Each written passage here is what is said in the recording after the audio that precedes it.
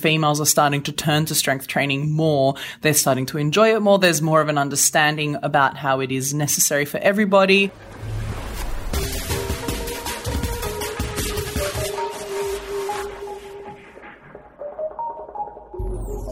You're listening to the Fitness Industry Podcast, powered by Australian Fitness Network. For articles, resources, and inspiration to grow your fitness business and career, go to fitnessnetwork.com.au, where you can also find a huge range of online courses accredited for CECs and other professional development credits, with up to a massive 30% saving for members of Australian Fitness Network. And for face-to-face learning, network members also save on standard rates for FILEX, the Fitness Industry Convention.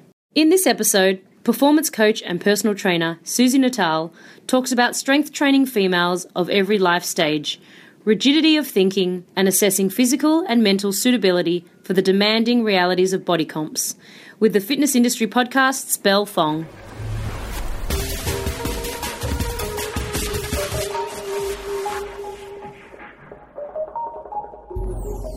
Okay, Susy, welcome to the Fitness Industry Podcast. Thank you so much for having me today. The first question off the bat I ask you is, why is strength training for women so important? Well, for the same reason that it is important for males as well. Strength training is important for anybody who wants to have a body that works for them and is resistant to injury, particularly if you've got hypermobility issues, which is actually more of an issue in females than it is in males. It's one of those things where a strong body is always going to be more resistant and safer than a weak body in general. Mm-hmm. Great. And do you think this type of training is popular now? And who do you recommend this type of training to? Well, obviously, if you think back a few decades ago, it was that whole stereotype where the boys go to the weights and the girls go to the aerobics room. So there's definitely is a constant increase in popularity for strength training for women. It's one of those things where it depends upon where you go. So, for example, because I work in an area where I work in Bondi and Sydney's East, so that there is a lot of a gym culture in that area. So if you go there, you'd go, oh my God, everyone's strength training. But if you would go to other areas, you might not think the same thing. So it's increasing. It's still an area that it can be contentious depending upon who you speak to. Some people are still very hesitant to approach it, whether they think that it's going to make them too big, or whether they think that it scares them and they think they're going to get hurt, or whether they think that it's just not necessary or they just don't enjoy it. But more and more I see as a general trend, females are starting to turn to strength training more. They're starting to enjoy it more. There's more of an understanding about how it is necessary for everybody. Now there's even government guidelines where it's just saying, both males and females do need strengthening exercises. Just off the top of my head, I'll be honest, I can't remember exactly what it was. I think it was twice a week that it recommends. Don't quote me on that though. But it honestly doesn't make any the important thing about it is that it doesn't make any adjustments for whether you're male or female. It literally gives the same recommendations for both males and females. So it's getting out there an awful lot more. It's being recognized an awful lot more. I get many more questions, because obviously a lot of my own training for myself is in that space. So I get a lot more people coming up and asking me questions, talking about it when they see me training. An awful lot more people who straight off the bat, it's not a client where I have to recommend it to them. They come straight to me already keen for it. So you can see it even in the years that I've been working as a trainer, I've seen it increasing gradually from year to year, which is really exciting. Cool. And would you say there are any situations where you think strength training maybe isn't appropriate for women? As a general whole, I'd say no, because it depends upon how you're defining strength training as well. Because some people look at strength training and they go, okay, we're talking about a barbell. And it's like, well, yes and no. It's one of those things where strength training can also mean any strengthening exercise. It can mean any sort of resistance exercise. It can even mean some body weight training. So, because some people go, oh, when you think strength training, it has to be with a weight. And it's like, well, then that's saying a pull-up is not a strengthening exercise. It absolutely is. So I still incorporate an awful lot of body weight training into my strengthening exercises. And that includes most of my core work or most of my stabilization work. So for me, all of that, anything that's not skill or conditioning to me is strengthening. So I can't think of a situation where it wouldn't be appropriate. Now, what your choice of exercise and what the specific goal within that area is going to be really different from client to client. So if you've got someone who's come to you where they've just had a shoulder reconstruction, the type of strengthening exercises that you're going to be doing are going to be much more in that, rehab space, much more in that stabilization space, bringing that side up to, to meet the strength of the other side, so all of that. Whereas if you've got someone who's just totally fine, no injuries, no mobilization issues, they're just like one of those bodies that is just quite fortunate, that training is going to look really different. Yet I would still call them both strengthening, they'd still both be strength programs. Okay, cool. And what about competition prep? Obviously, that's something that you do in your business for personal training. Do you think that this is popular amongst your clients? Absolutely. It's one of those things where it kind of ebbs and flows, and sometimes it can depend upon what else is going on. So, for example, whenever there's, whenever the Arnold passes, or whenever one of those big events where there's a lot of competitions pass and where there's an awful lot of exposure, there's always this big peak of general population people going, maybe I should compete too. Or when you have old competitors going, maybe I'm not done with it. So it does ebb and flow, but I've noticed that it had a really big peak a few years ago, then it kind of calmed down a little bit, and now it's starting to ramp up again. And a lot of that is due to different federations that arise and become popular and people hear more about it, then it sort of goes quiet for a while. There's always trends with everything. But every year I will definitely have a few people who approach me for competition prep, either because they are already experienced competitors who've had other coaches and they want to see how I do it, or they're just someone who is general population who wants to take it to that next level where they're already quite fit, they're quite consistent with their training, and they either want the challenge or they've just always wanted to step it up into that space. So yeah, it's a topic of conversation that happens quite often. Yeah. And do you train both males and females for competition? I have done so. Yeah. It's one of those things where it depends as well. For example, I wouldn't train male bodybuilders because that's getting into a space where it's too far removed from anything that I have done on myself, because I'm a competitor as well, and I've coached myself through various competitions. And when I look at sort of the male muscle model and male fitness model, it's obviously you don't train males and females exactly the same way, but it's one of those things where that's still within that. How different it is much less than for something like male bodybuilding, where they have to get so big and so lean that's just totally different to anything else that I could ever experience with my own physique. So when I haven't had the opportunity to practice anything at all on myself, I don't really like to then use another person as a guinea pig, so to speak. That's not really my jam. So I have put a few male fitness models through. Male bodybuilders I wouldn't go. Male muscle model I have done as well, but the way that those federations are going, those guys are getting bigger and leaner, so that's already a space that I'm starting to move away from. I do mostly prep females. Again, done bikini, fitness, and figure. I prefer bikini and fitness mostly because I don't compete in figure. So while I can get the girls looking the right way and everything, I'm not particularly well versed in the posing for that. So it's one of those things where I can't necessarily offer the complete package. So I prefer to stick to bikini and fitness wherever possible. Cool. Do you always say yes to prepping an interested client? Absolutely not. It's like that's a whole different. Yeah, it's one of those things where you have to really be careful when you're making that decision, because just because somebody thinks that they can and should do something doesn't necessarily mean that that is the right decision for them.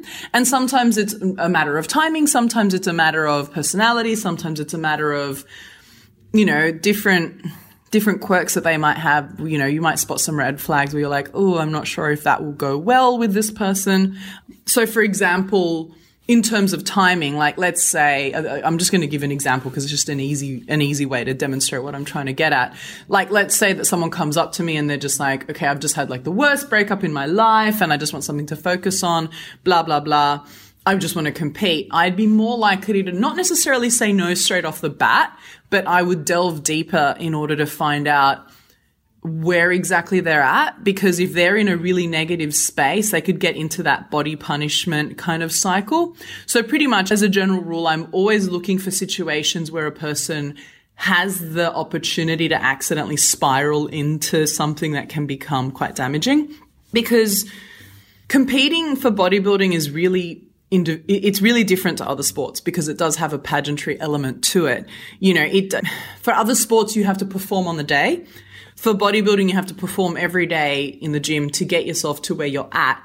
But then on the day, you're going to get into the best shape of your whole life and still get told what's wrong with you. You know, that's at its most brutal. If you'd really want to talk about it in terms of if you're not in the right headspace, that's how it's going to feel. You're going to feel like you've worked so damn hard, which you have, and you're still going to get told where your weaknesses are, which you need to be prepared for, because at the end of the day, it's a competitive sport. But because we are inherently a little bit funny about, you know, how we look and being criticized, it's much more difficult to not take it personally. And it's much more difficult to separate our egos and to separate our self-esteem away from the assessment of our performance than it is for another sport where they'll be like, well, you literally just could not pick that weight up, or you literally did not run fast enough. That's a lot easier to go, okay, I just had a bad day, than it is to go, yeah, but you're not lean enough. Oh, your legs didn't look good.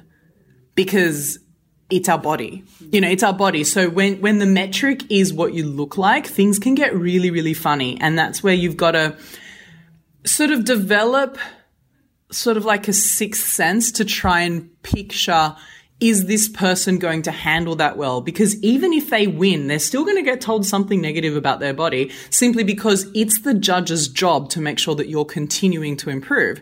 They don't gain anything and you don't gain anything from being told you're perfect. One, it's a lie. And two, even if they've chosen you as a winner and they've given you a pro card, like literally best case scenario, they've given you a pro card, everything's great. Well, you've just gone up to the pro league. You're now back at the bottom. They need to give you some feedback on how to improve. Otherwise, you're going to get monstered the moment that you go into that pro league. So it doesn't matter what happens in that scenario. There is going to be constructive criticism.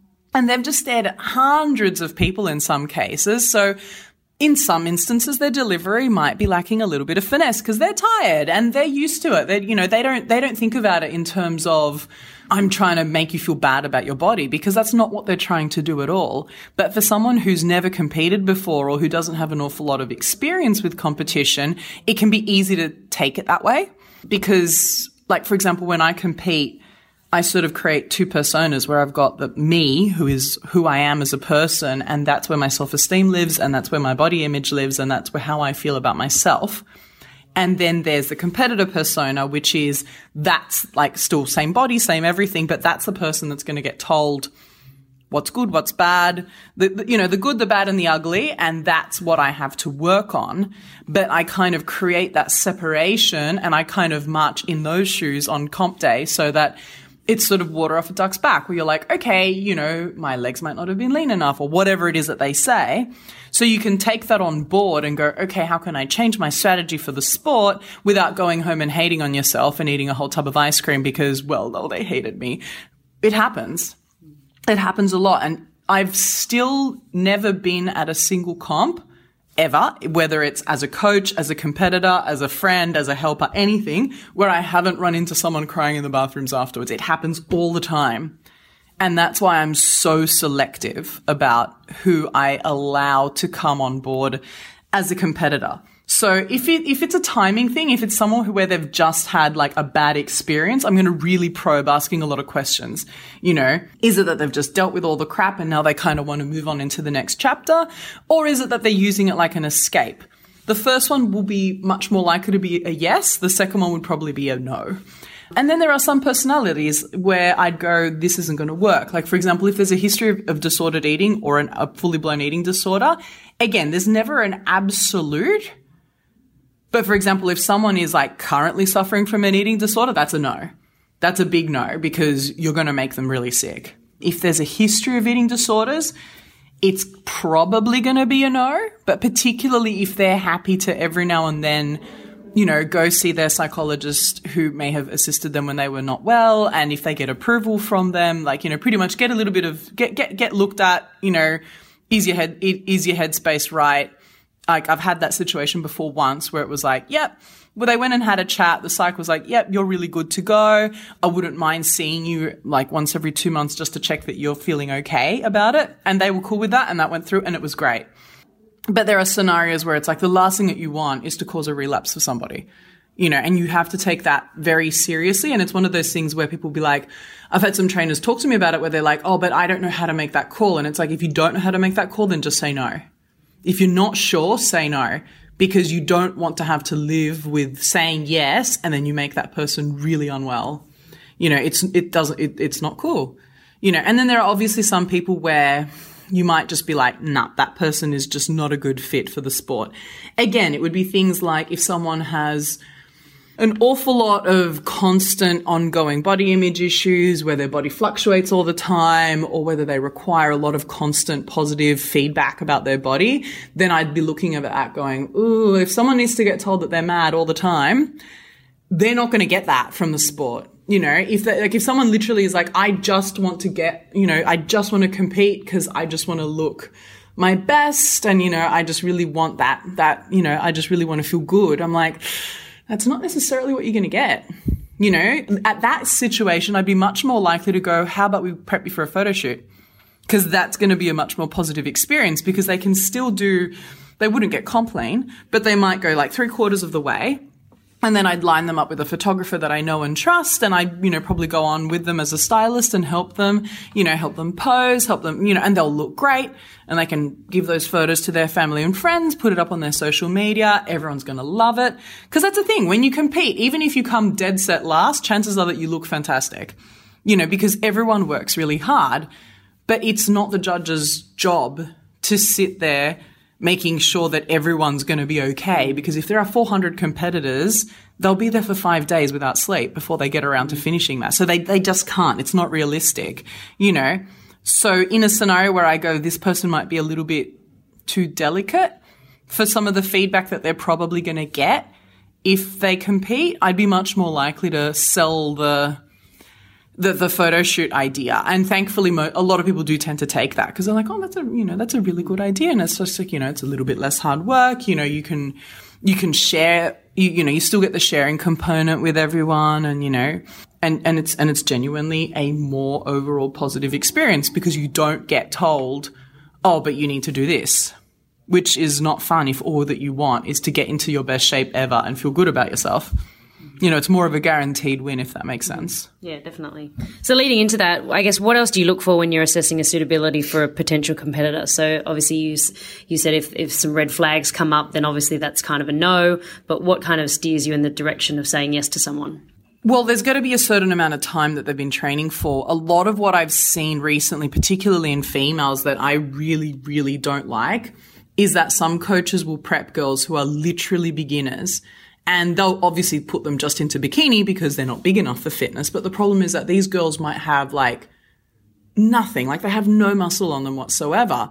So then they literally have to starve these poor girls in order to get them anywhere near lean enough. And then they still don't look good because there's no shape underneath there. So they have to be really severely deprived of calories. So they get really sick. They still don't look great. So they have a negative experience. Like they're just not ready for it.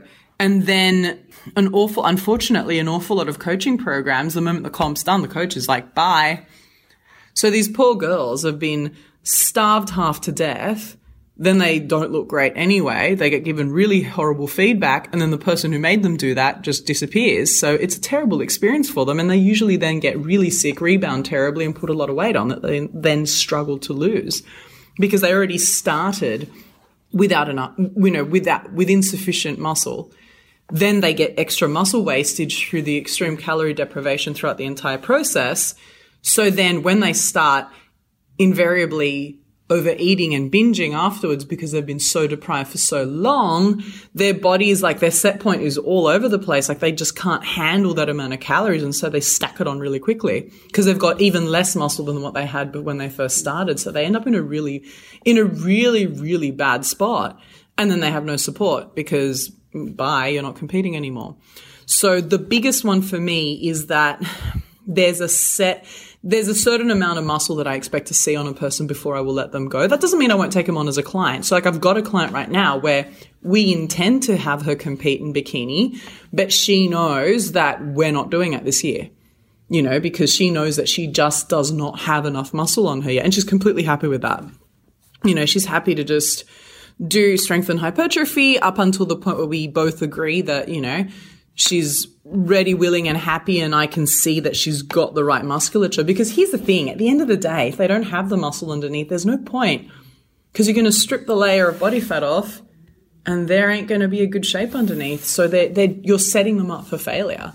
So both from a safety as well as a performance perspective, once we've gone past okay, do they have their head straight for this, it's going to come down to a certain baseline of musculature as well as the desired shape that I think is going to be most appropriate based off the federation and division that we've chosen as where we're probably going to put them. Cool. And what would you say some of the common issues that trainers who prep females should look out for? Oof. That's a big question. There's lots of that. So obviously what we talked about before with the red flags, when that comes up, be really careful about how you make that decision. And if you're not sure, don't make the decision off the cuff. Think about it. Think about it. Talk to a colleague. Talk to someone who is experienced with it. Just sleep on it. Think about it. Don't just be like, oh yeah, sure, because you could end up in a really bad situation and it is your fault because you shouldn't have done it. So there's that. But then also sometimes people surprise you. Sometimes people, dieting can make some people be a little bit nuts sometimes. So that can get a little bit out of hand. So it's one of those things where you kind of have to keep in check of, are they feeling good? Are they starting to feel a little bit loopy? How are they responding to the fact that it is a lot of hard work? I like to check in quite regularly. How are you feeling? How are you feeling about yourself? Are they getting obsessive? That's where, the language that they use and how they get, I missed a workout. It's like, ooh, okay. That's going to be really different to, oh, I missed a workout. What should I do? It's like, okay, so the latter is more of I genuinely don't know how serious an issue this is. Tell me what to do, coach, please, which is exactly what you want. You want them to communicate everything with you. And the other is more sort of I'm getting really rigid in my thinking. So rigidity with thinking gets really dangerous in competing, whether it be around the food, whether it be around the training, they're the two big ones, but closer to the date, whether it be about the posing, are they still talking to their family? Are they still going out a little bit? Are they getting to the point where they're arguing with people because they're like, you don't understand what I have to go through, blah, blah, blah. When it starts getting into that space, you've got to be really careful and pull them back a little bit. So rigidity with thinking is a big one, and an inability to be flexible to those that love them.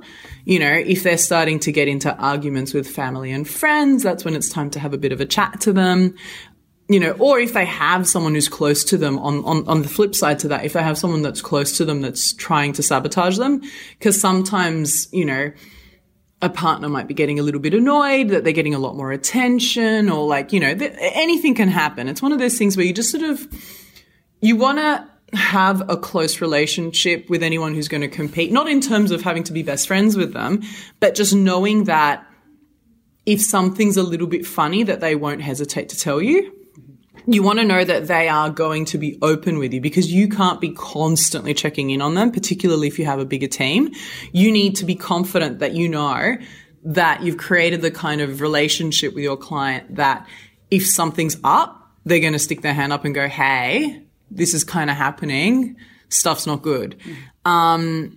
So once they start getting rigid, or if they start having conflict with people that they care about, or if they start getting either too hungry, too tired, any of those red flags where you go, okay, maybe their calories are a little bit too low, or maybe they're exercising more than they're telling you. Sometimes people can start throwing in extra cardio.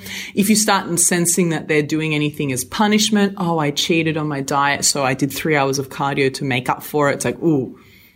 You've got to always constantly be reminding them, this is not a punishment thing.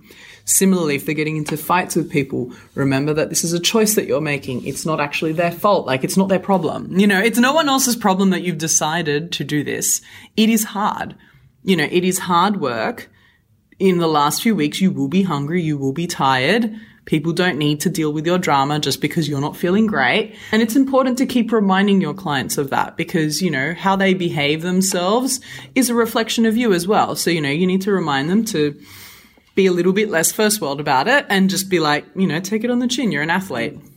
Usually reminding them, and it's like, if you're going to do this, you are an athlete. You have to take this on board in a mature way and not punish those around you because you've made the choice to do this. Cool. And kind of the last couple of questions. Would you say body issues are common for, competitions, and how do you handle these when they arise? Oh, they're very common. And a lot of that has to do with, well, it's one of those things where I try and nip it in the bud by looking at the other end of the spectrum initially and being very careful with who I allow to go through in the first place. But obviously sometimes clients will come to me already having competed with other people, and those issues are already there when they're coming at me. Like, I've had a few situations where someone's joined the team already as a competitor, and I'm like, okay, well, I guess they're going to compete again. Then I start hearing that, they've had a really bad experience and they're binging on the weekends, and I'm like, whoa. Okay, we're not competing yet. We're going to fix this first. It's really individual. And obviously sometimes people who will slide in under the radar where they're fine when I'm trying to figure out whether they're good or not. And then things start to kind of come out of the woodwork where you're like, ooh, you really don't like yourself very much right now. That's when I would, I'm just really honest with them. I just go, this is what I'm noticing from the language that you're using, how you're describing yourself, what you're telling me is going on. This isn't healthy. And at the end of the day, everyone who comes on board with me knows that I'm like health above all else. And if they don't like it, I won't train them.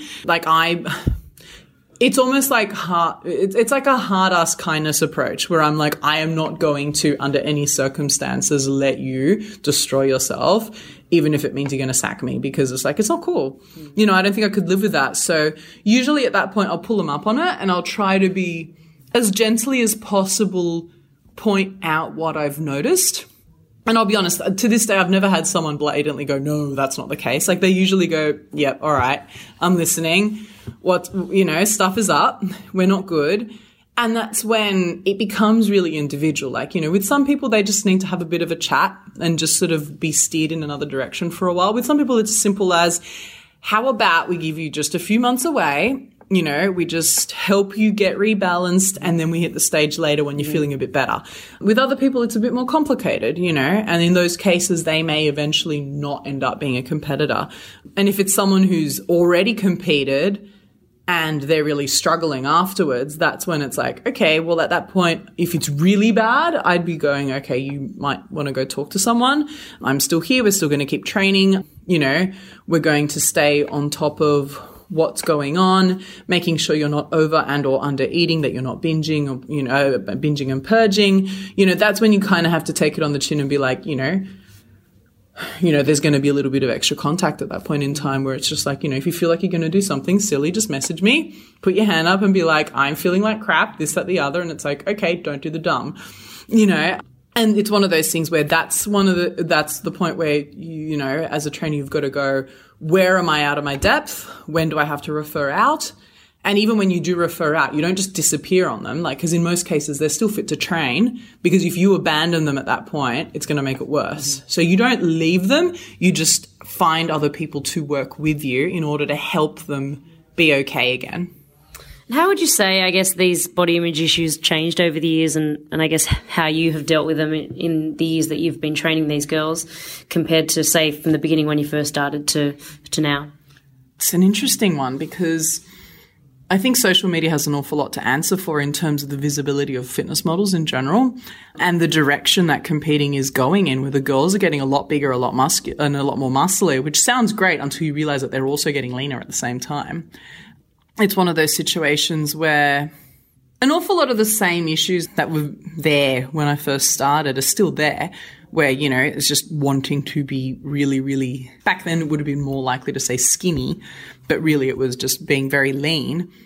Whereas now it's like, it feels like the amount of people who want to be really lean hasn't changed. While you've still got those people there, it's almost like there's this other new breed of person who wants to be really lean, but they want to be jacked at the same time, where it's almost like a little bit of body dysmorphic disorder is kind of sliding in for the ride, where it's almost like the desire to be lean hasn't gone away, but now they want to be lean with a six pack and big shoulders. And it's like, okay, this is interesting. And again, it's all these things are like, they're not terrible per se, but the bodies that they're looking at, it's like, yeah, sure, I've looked that way. Anyone who's competed has looked that way for a day. But if you try and keep it, you die. Like you're just not going to be safe. You're not going to be healthy. Like these bodies are at their extreme, which for a competitive athlete is fine, particularly given that we don't look like that constantly. It's an on and off thing. Whereas if you're just looking at those photos all the time, it's very easy to forget that and for that body to become really desirable. And, and it's just not possible, and it's definitely not safe. So that's probably the biggest change that I've noticed. Just that now it's like lean and jacked, and it's like, oh, okay. Well, anything else while we're at it? Yeah. Oh, awesome. What a great insight. Well, listeners want to find out more about you and your work. Where's the best place to find you? Well, social media is probably the easiest one. That's connected up to everything.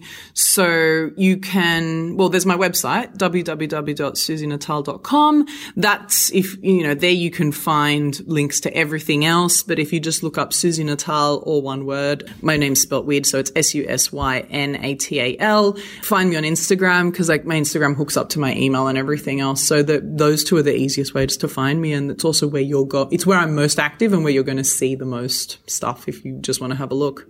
Cool. Have you got anything exciting in the pipeline happening for your business? Well, I've just, just done some, started doing presenting. I'm looking to launch online in the next few months. I'm definitely keen to start looking at more presenting and or seminar work. I really would love the idea of starting to travel a little bit with what I do, because up until this point, an awful lot of what I have done is much more in that one-on-one space, whereas I'm really looking more at, that educational space and at trying to expand my business a little bit more. And I might hit the stage again sometime soon. Awesome. All right, Susie, thanks so much for chatting with the Fitness Industry Podcast. Thanks so much for having me.